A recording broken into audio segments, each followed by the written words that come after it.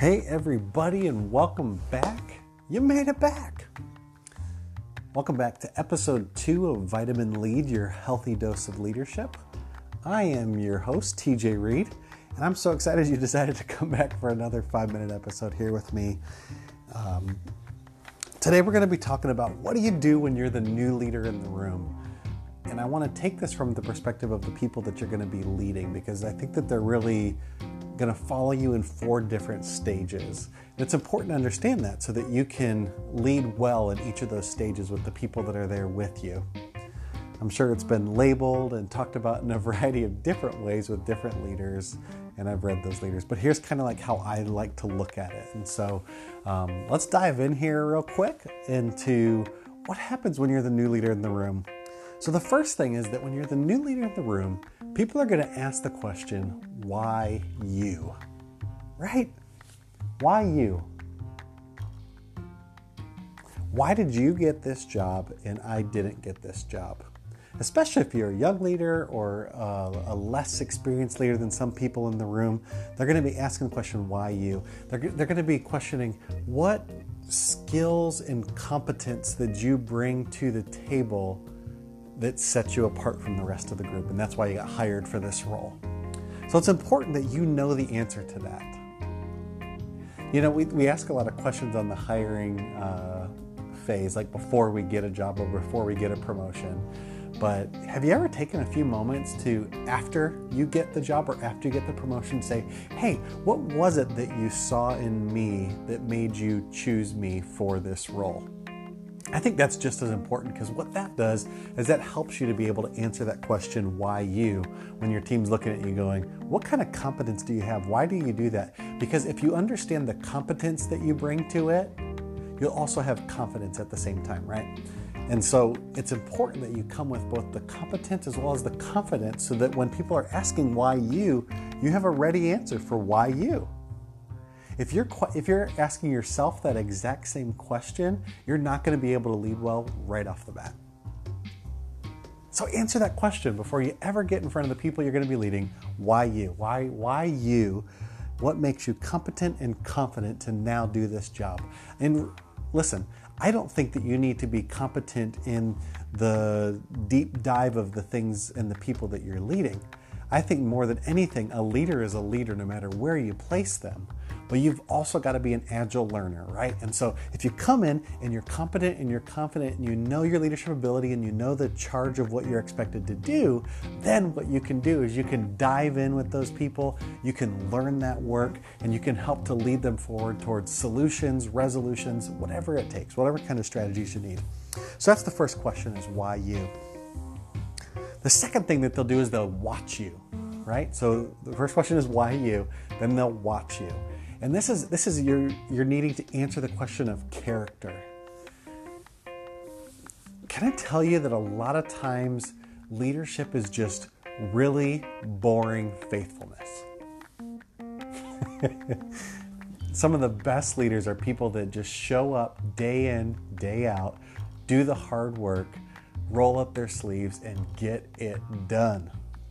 I heard this one group of people hired a manager they called their GCD manager, and it was called the Getting Crap Done manager. You need to be that person. They're going to be looking at your character. Man, I'll tell you what, I show up to work every day at 7:40 a.m. You can almost set your clock to me. Sometimes I'm a little bit a couple minutes later than that because my daughter decided to throw a fit in the driveway, but you can almost set your watch to me getting to work at 7:40 a.m. most days.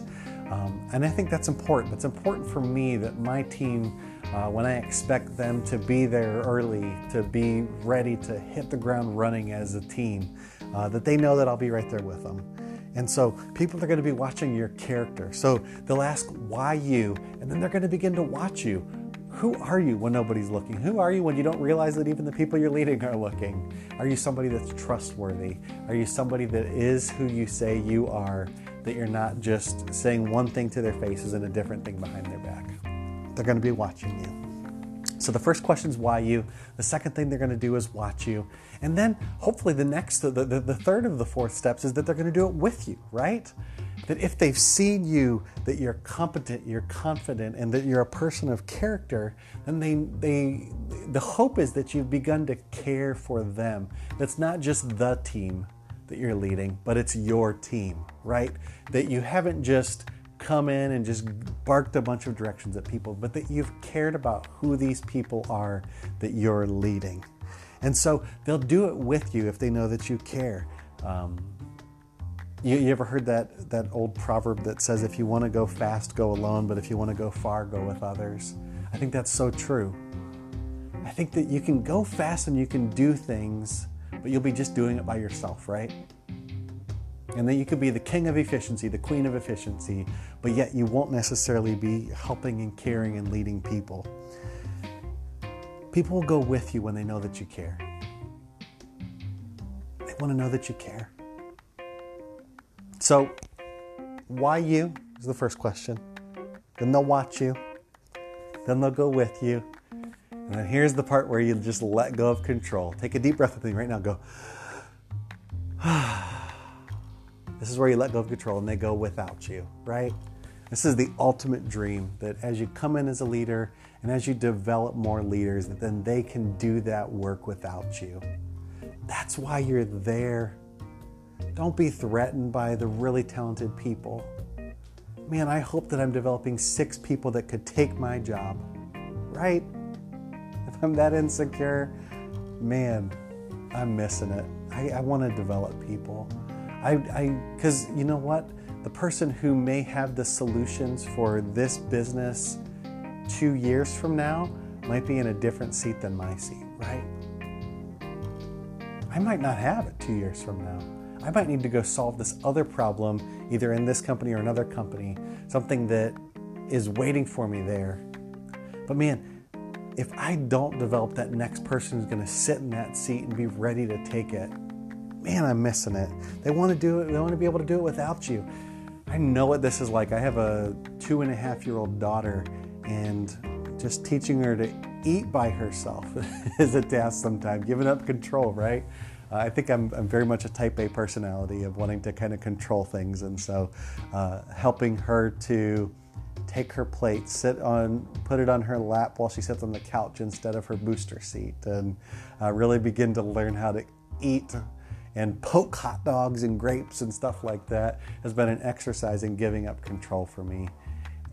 And isn't that what it is a lot of times as leaders? It's just choosing to go, you know what?